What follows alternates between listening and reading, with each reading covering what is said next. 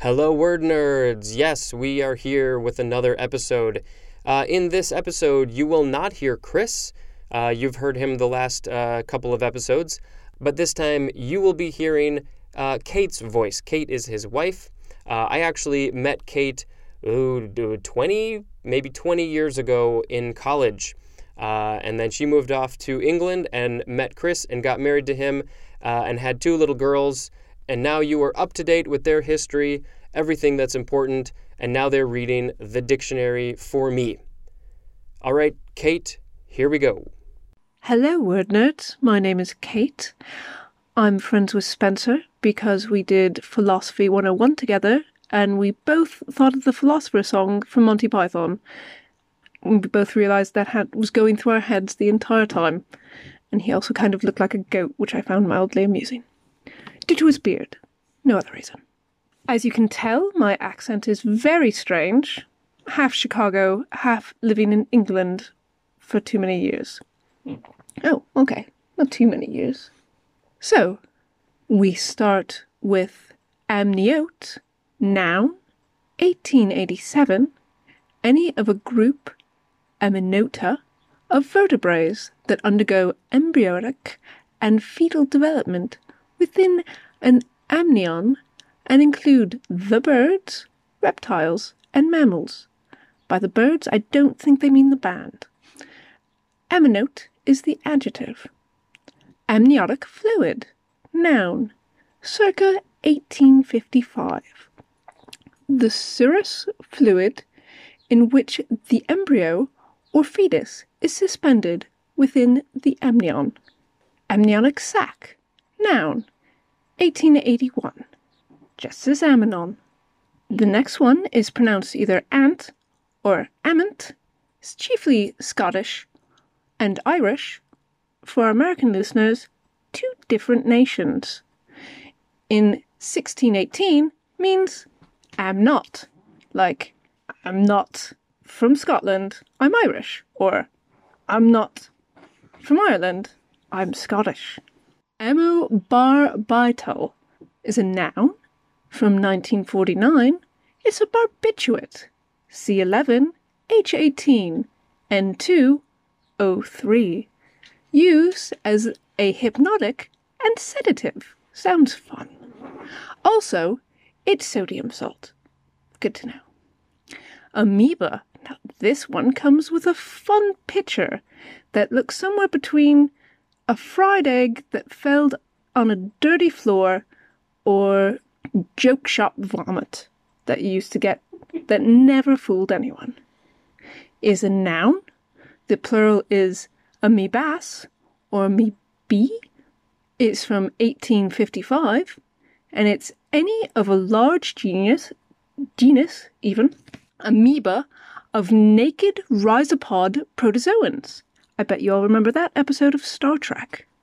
With lobed and never anastomosing pseudopodia. Means something about a foot. Without permanent organelles even, not orange jellies. That's amazing!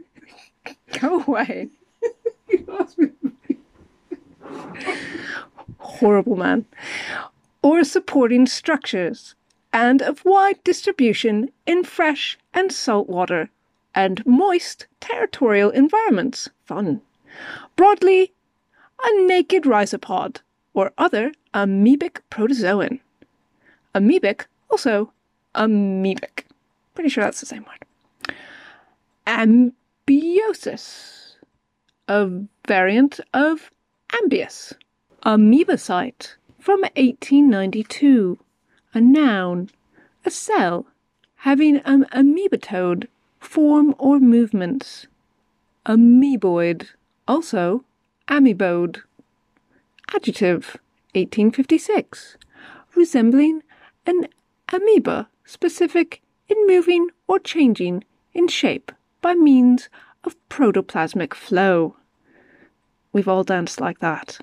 I should go back to the wonderful fake vomit picture of the amoeba and tell you about the numbered bits 1, the outline of the dirty fried egg on a filthy floor, is the pseudopodium.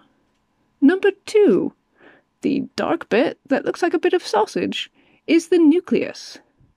Number 3 is the contralli, vacuole.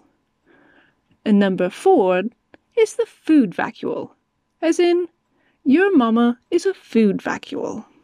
Back to our words. Number 1, amok. It's a noun, and it comes from the Malay word amok.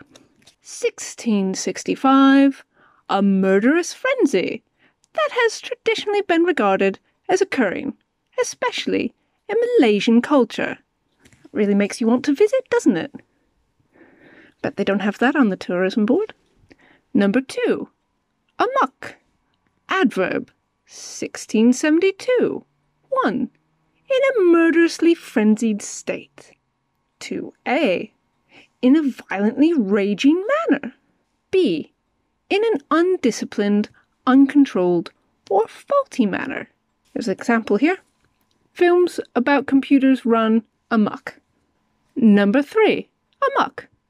Adjective, 1944. Moving on with the times. Possessed with or motivated by a murderous or violent uncontrollable frenzy. Apparently we're not moving on very much. Next, amole. Noun, 1831.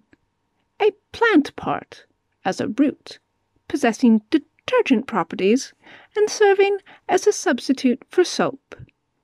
Also, a plant as a yucca or agave. So used. Thank you so much for listening for my first episode. I hope I didn't mess up too much for your word nerds. Bye. Thank you very much for that, Kate. Hope to have you back in the future to read more words and describe weird little pictures. Until next time, this is Spencer with help from Kate reading the dictionary.